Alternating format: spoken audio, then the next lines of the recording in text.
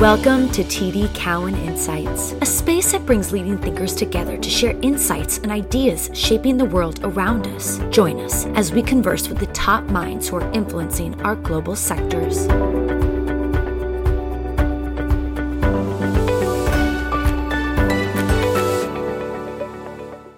I am Helene Becker, TD Cowen's Senior Airline Industry Analyst, and I am joined today by Jill Blickstein, American Airlines Vice President of Sustainability. Jill, thank you so much for joining me this morning. Thank you, Helene. Thanks so much for inviting me today.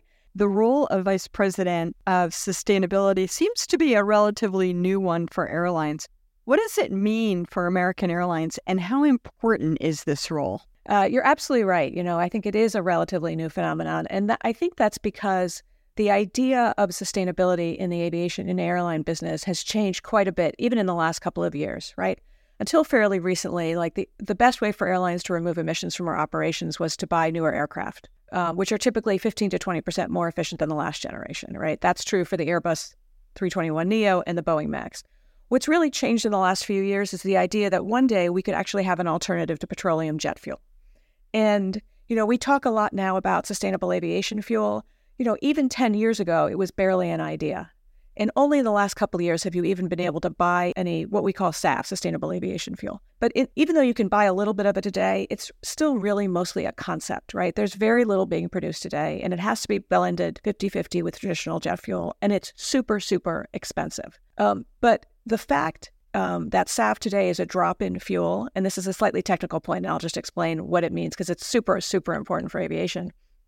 SAF is a drop-in fuel. That means once it's blended, it is equivalent to jet fuel. So the airlines run big common tanks at the airports. And when SAF is blended, it can just go into the common tanks and it goes to fuel every aircraft at the airport. So you don't have to change engines and we don't have to change our fueling systems. And, I should have started probably with the bottom line, right? It reduces the life cycle emissions of jet fuel by 75%. 75% is a huge number. In our day-to-day operations, maybe we could reduce our emissions if we're super, super efficient by 1 or 2% a year. So all of a sudden to get a 75% reduction, all of a sudden made it possible for airlines to contemplate reaching net zero. And so you asked me what's changed. Well, I think the introduction of SAF and the idea that one day it could be produced at scale, that's what's been kind of revolutionary in the aviation business. So, to come back to your original question, right, what is sustainability in America? And I think that the center is addressing the impact of our operations on the climate and taking that, doing what we can to accelerate those new technologies that will help us really reach zero.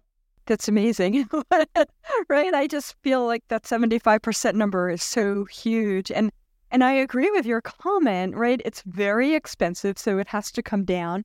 And it hasn't been scaled yet. And I feel like the best, I don't know how you think about this, but I feel like the best place to do it is the big oil companies, right? The energy companies that are already producing oil and looking at alternatives. When you think about SAF, I was going to ask that a little bit later, but did you look at United's SAF fund? Have you thought about doing one of your own? And the other thing, you talked about SAF and you talked about its inability right now to scale. But what about, and I don't know if you want to get into this, but what about regulations that around it? I mean, I feel like the government interjects everywhere, right? They're like ubiquitous in our life. And anytime they can make our life more difficult, I feel like they do. But without commenting on the political aspects of my question, how does American think about the concept of encouraging companies to make SAF affordable? Yeah, it's a great question. It's one that I think all of the airlines are thinking about all the time. We have had a system in the United States of government incentives, and those are really financial incentives, generally tax credits or other kinds of schemes that will incent the production of renewable liquid fuels. And that system of incentives has existed since the 1970s, well before SAF was even an idea. So what the airlines have been trying to do, working with the SAF producers, is trying to insert SAF into that existing kind of infrastructure. So, for example, all the SAF in the world really today, most of the SAF in the world, like 90% probably, is delivered into the state of California because California has what's called the low carbon fuel standard. And that's an additional incentive. Aviation is opt-in to that system. So SAF is cheaper there because it can benefit from that financial incentive than it is anywhere else in the world. And we do what's called incentive stacking. So there is a federal renewable fuel standard. There is the California standard. I think there's other standards. Anyway, so that's why SAF goes to California. Really, so as you said, the role of the government, like the role of the government in building the market for SAF is absolutely essential. And one of the really big wins for the industry in the Inflation Reduction Act was the very first SAF-specific tax credit. So before the IRA got passed, SAF was could take advantage of an existing earlier tax credit. But once the IRA got passed, for the first time we have our own tax credit. And what's important is it's performance-based. So let me see if I can get this right. The lower the carbon intensity of the fuel, like the more it reduces emissions, the more the incentive is worth. So I think at 75% emissions reduction, the incentive is worth $1.50 a gallon. And that goes up to, if the SAF could reduce emissions compared to petroleum jet fuel by 100%, it'd be worth $1.75. Sorry, it's $1.25 to $1.75. Anyway, my point is that it's performance-based. And, this is, you asked what's changed. This is a little bit revolutionary. It was about 2 years ago, I was talking to someone on the Hill about how we need a tax credit for SAF. And she said, you will never get a new tax credit. That's impossible. And lo and behold, right, people kind of get how incredible SAF could be. And we got the first tax credit, right? You started your question, I think, in exactly the right place, asking me about the oil majors. And there is the oil majors make a lot of renewable diesel in the United States.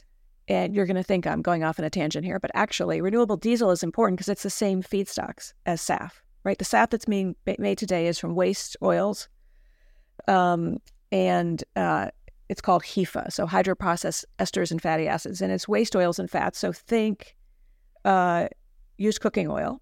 I'll give you a new acronym today. UCO is used cooking oil. And there are companies that go around and collect it from restaurants, and it's used to make SAF. Anyway, those same feedstocks make renewable diesel. And renewable diesel, as I said earlier, benefits from this kind of system of tax incentives. But it is still profitable today. Even after enactment of the new tax credit in the IRA, it's still more profitable to make a renewable diesel than it is to make SAF. And that, when we shift that, all of a sudden you're going to see all that renewable diesel production shift into SAF production.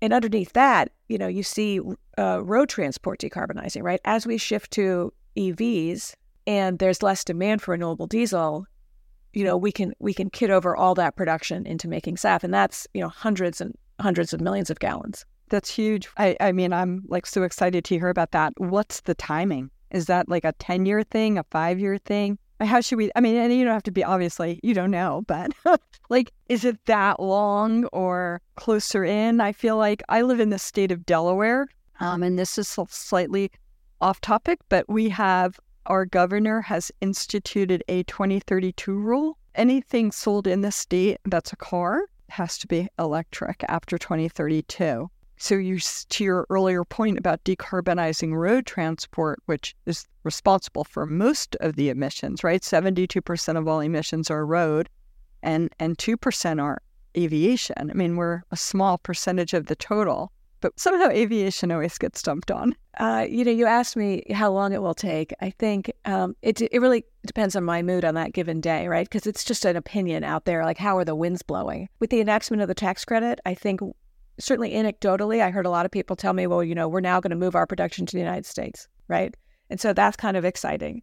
When you tell me about the Delaware rule, I think that's pretty exciting, right? The idea that we're going to start, lots of people, we have heard about 2035 goals, and so to have a 2032 rule is terrific. The quicker we can move to electrification for road, that's fantastic. It's fantastic for another reason. There are going to be lots of different ways to make SAF. What we're doing now with used cooking oil and with bio-based feedstocks, that's the one we can do today. But the next one coming down the road is going to be to make SAF from corn ethanol.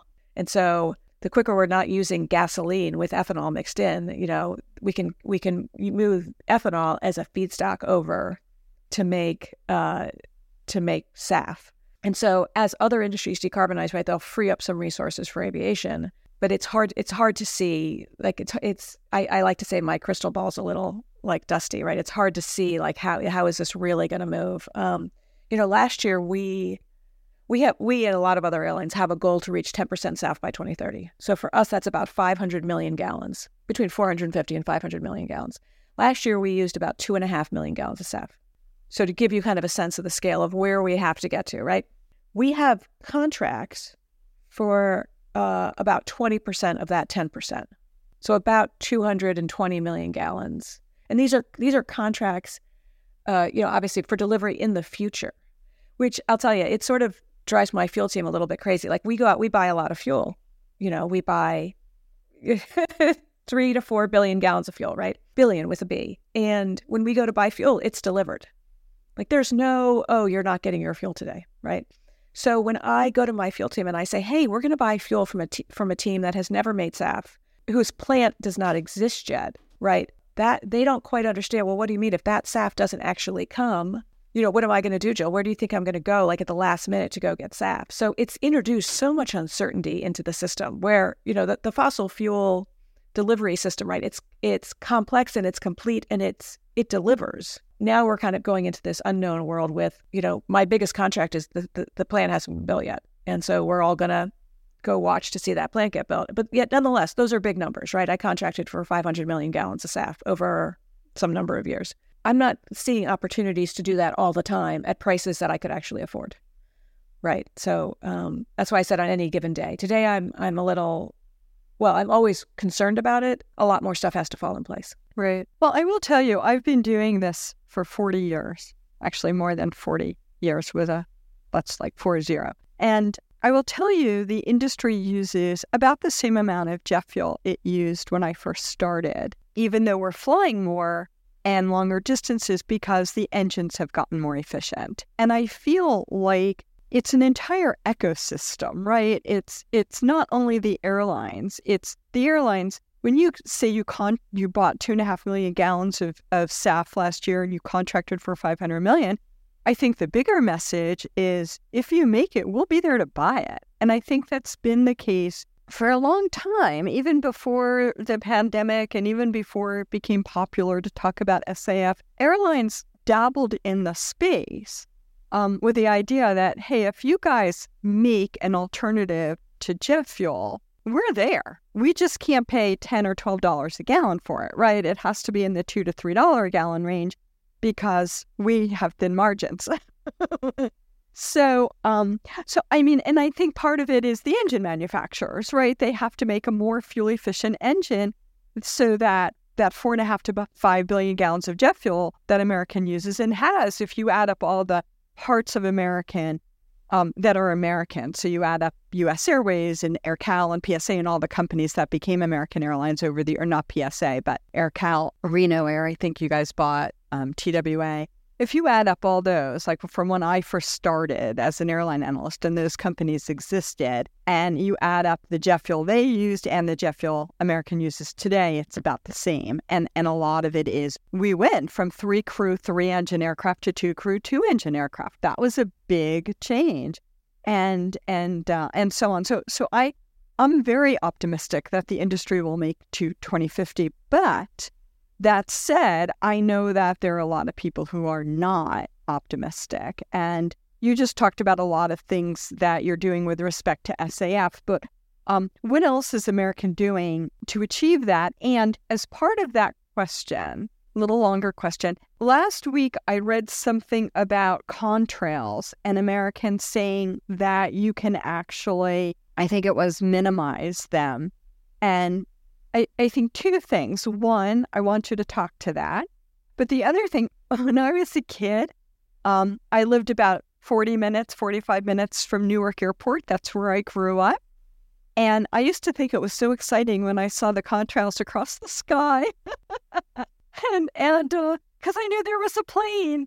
And I thought it was so exciting that somebody was getting to go someplace. And I had my first plane trip when I was 12, which was like beyond enjoyment. My sister and I, by ourselves, I was 12, she was 10.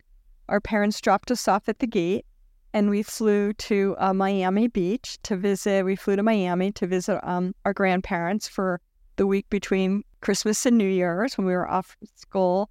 And it was so easy back in the day. I mean, this was in the 1960s. There were no metal detectors. Everybody walked to the gate, and your parents sat there and kissed you goodbye. You went on the plane. You had your seat. I was in the middle. She was in the window.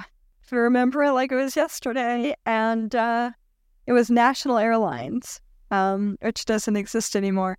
But it was the airline with the sun on the tail. Wow. But anyway, that's a great experience, though, to be that young and be able to fly on your own. Yeah, it was a lot. I mean, it was just a nonstop, right? Our grandparents were at the gate at the other end, and we flew into their arms and had a really wonderful week with them. It was so different than it is today. But yeah, so I want to know about contrails. I know it's probably really more complicated than I'll understand, but okay, that sounds good. Let me go back to the beginning. You said something important about collaboration, which is, we talk about our path to net zero, and there's some of it that we can achieve, that American Airlines can achieve on our own, right? We can become more efficient with things like smart gating, with things like we're replacing small, short regional flights with buses in a few areas, right, to get people behind the security line, right? There's things we can do to become more efficient on the margin. And obviously we can buy new aircraft. And you talked about, you sort of blew my mind with this point about the fuel, that we're burning the same amount of fuel, but we're flying so much more, right? Because we have become more efficient. Frankly, we don't talk about that anymore because we are hard to abate. And we know we have this big challenge in front of us. And so we don't like to talk about how much progress we've made because people think, oh, you're trying to make excuses for the fact that you still burn so much jet fuel, right? But so we know we have a challenge. But you're absolutely right. And thank you for the reminder. We've made so much progress. But everything else we have to do to reach net zero, whether it's SAF or the next generation of aircraft and engines or the improvements to air traffic control that we need, those big things we can't do on our own, right? These are either other companies or their governments, and they're areas where we all have to be collaborating. And so that's what you're going to see, and I think you see now, like lots of collaboration. I mean, frankly, that's what buying SAF from a company that doesn't have a plant yet is, right? It's taking a bet on somebody that they're going to be successful. It's really all about collaboration. And sometimes we're good at that. And sometimes, we need a kick in the pants all of us need a kick in the pants to actually get there. On contrails, yeah, so we just announced last week a collaboration with Google Research and Breakthrough Energy on a contrails reduction test. So yes, you see those contrails in the sky. Contrails are formed when the exhaust from the airplane is flying at certain altitudes and certain humidity, and some contrails are long-lasting and some just disappear right away. And the fundamental idea is that contrails are basically shallow and wide, and they basically form into new cirrus clouds. And when a contrail is formed in the morning, it could help block the sun's heat, and let's say it could be maybe a little cooling to the planet. But when contrails are formed in the late afternoon and the night, and when they last, they actually trap the Earth's heat from escaping. And the emerging scientific consensus, and I'm not a scientist, so I'm going to do my best to translate here, as I understand it. The emerging scientific consensus is that the net impact is that the nighttime contrails are much more warming than the daytime contrails are cooling, and possibly much more warming to the point that they might equal 1% of all human-induced global warming. And different people have different reactions to the 1%. I heard 1% and I said, wow, that's a lot. Yeah. Right. Some people say, oh, 1%, that's not so much. I think that's a lot. And especially in the context of considering that aviation's contribution to warming is about 2%, 2.5%, right? So that another 1% is a big deal, right? Today, it's not yet possible to measure which contrails come from which planes and which airlines, right?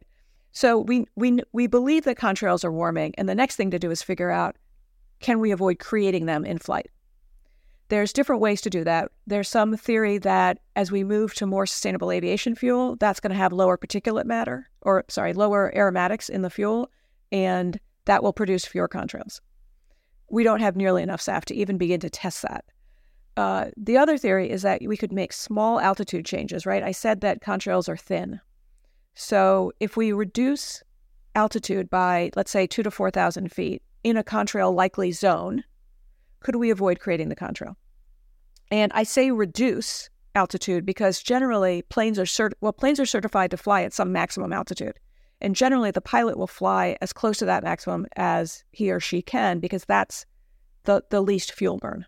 We don't typically want to descend to a lower altitude because that's going to be additional fuel burn. And that's a very important point. But anyway, for this test, we worked with Google and Breakthrough and a small set of pilots, and we would actually look at the contrail forecast on a Wednesday morning And then we would pair it up against American's network map, and we would see, okay, are we going to fly in any of these zones? And a pilot would say, well, I could try to take, the flight from Dallas to Tampa, and because that's going to fly in this big contrail zone.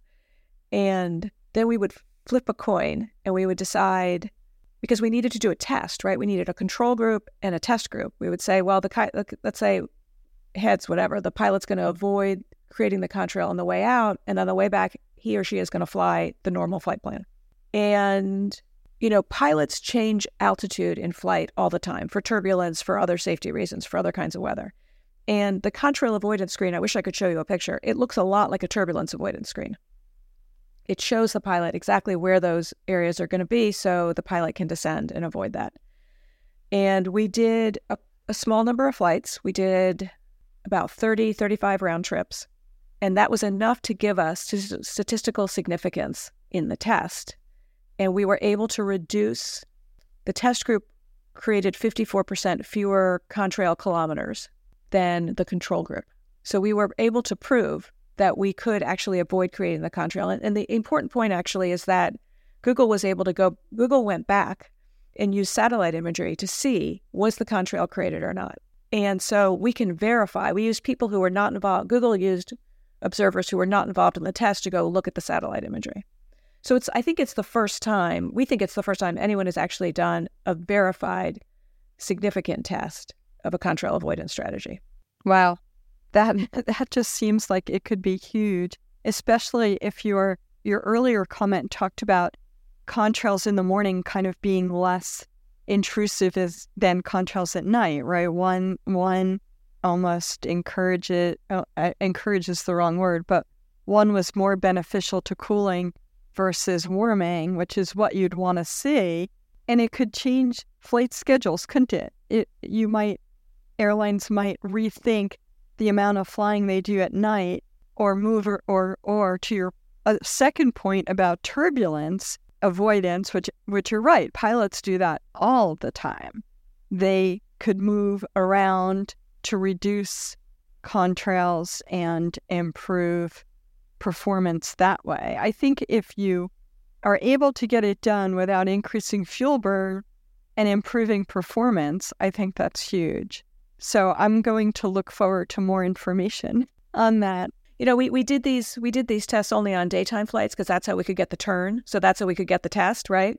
But the next step is going to be to figure out how do you do the test on nighttime and how do you identify the most warming contrails. So there's a lot more exciting work to do. You asked me earlier about competition among the airlines, and I have a meeting with all the airlines coming up, all the airline sustainability leads coming up soon, where we're going to describe all this work. This is going to be a really interesting area to work with other airlines because we can really share what we're learning and we can all collaborate. So I'm excited about that too. Yeah, that could be really exciting. I don't know if we forgot to talk about anything that you specifically want to talk about, but I was just going to say, what's keeping you up at night? What do you think about? One of the earlier questions, what's success in your role look like? I think contrail mitigation could be a big part of it, right? I mean, you could be the person responsible for that, and that would be huge for the industry in general. But yeah, so I guess those are three questions. What haven't we talked about? We should. What did I miss? What keeps you up at night? And what are you most excited about near term, and maybe longer term?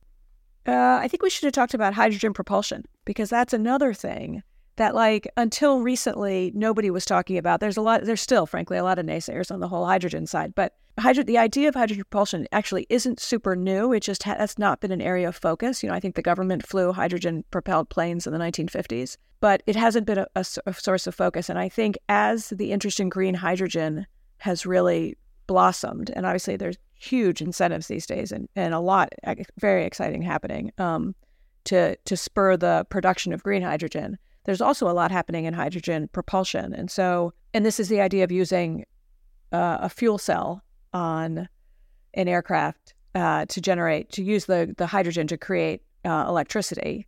And American has invested in two companies that are working to do this. One is ZeroAvia, that wants to retrofit or create small airplanes at the beginning, right? That can fly on hydrogen. And another one is universal hydrogen, also working to retrofit. The idea of retrofitting small regional jets I find super exciting, right? Because sometimes the regionals are the least efficient in the fleet because they fly short distances and they fly a few number of people. But the idea of being able to retrofit those planes to hydrogen and essentially have zero emission, you could have zero emission flights with hydrogen if you could use all green hydrogen. Interesting thing about universal hydrogen is they want to retrofit a plane, but they also want to figure out how to do hydrogen fuel logistics, right? As I said earlier, we have this huge and very complex fossil fuel delivery system. We can't replicate that for hydrogen, but universal hydrogen has this idea of creating these capsules that will be able to hold hydrogen, and you could actually just load the capsules onto the aircraft in the belly or at the back of the aircraft to be able to serve the fuel cell. And so it's it's a more modular way of getting fuel around without having to rebuild a whole infrastructure for fueling. Both those companies have made progress. They've done test flights. We're seeing milestones met. They're getting new investment. It's a very exciting area. Again, it's not something where American can participate directly other than through investment, but in some ways, like for example, we'll have those companies come to us and ask us questions about how we operate. So we're able to kind of contribute intellectually to how the system works to help them grow their products.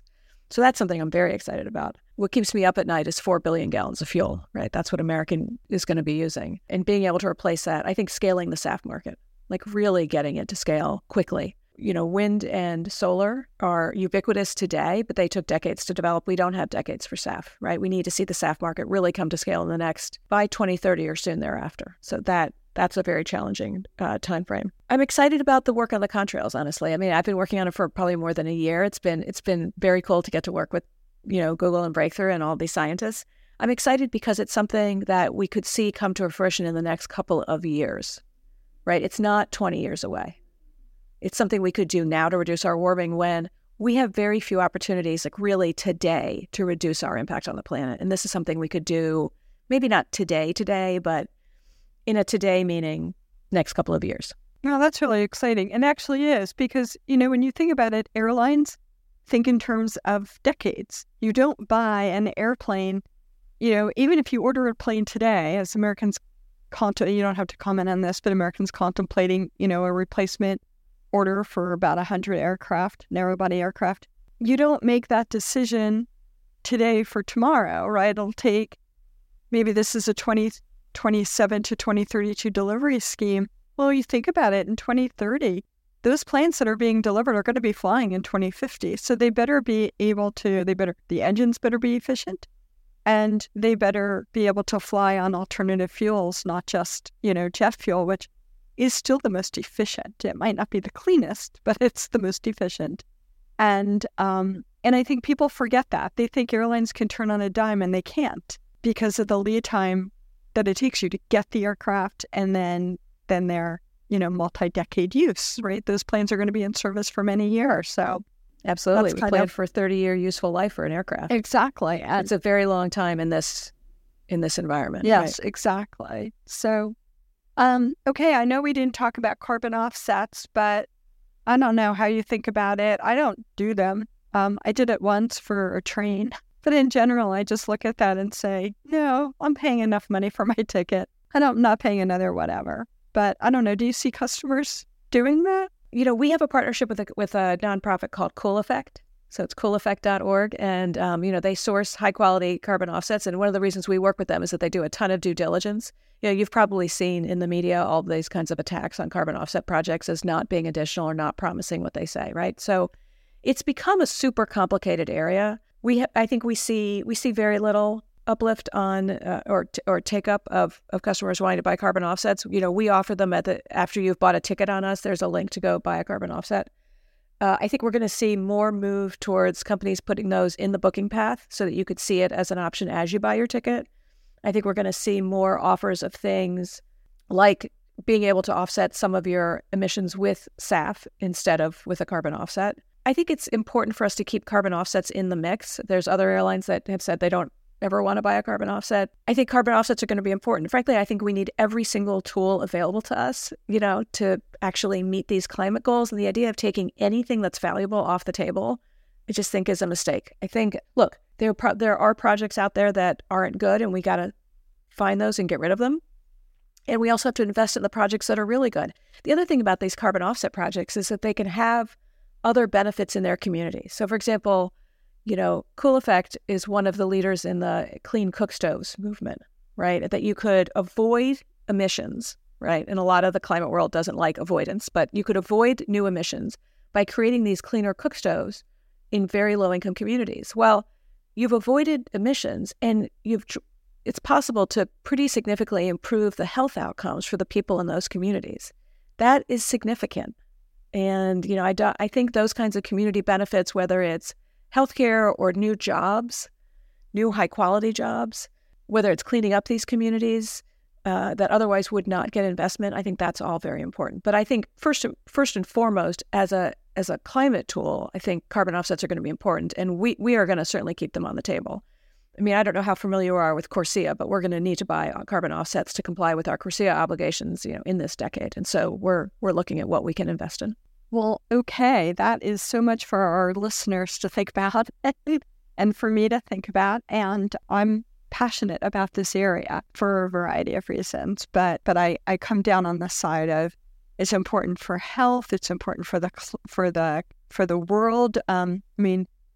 Totally off topic, but we saw Greece on fire this summer. We saw this devastation in Hawaii, and I know American has been a big supporter of Airlink and I'm an ambassador for Airlink, full disclosure, but also bringing supplies in to Maui to help with the evacuation. It's devastating. And when you think about Hawaii, this happening in Hawaii, it's the most remote place on the planet. I mean, other than obviously the Arctics and Antarctica, but it's the most remote place on the planet. And for this to happen there is just fearsome. And you see that shift. When I first started as an analyst, Seattle had kind of funky weather in the winter. But it was rain. It was relatively warm. It was rain. And you think about the last few winters where Seattle has had snow and ice, and Dallas ice, right? I know you don't live there, but it's just kind of people who live in the South aren't used to dealing with snow and ice, but increasingly they've had to. And I think this is all part of the whole ecosystem of the world that I think we have to be good stewards of our climate and our Earth, because we're not going to get another chance at it.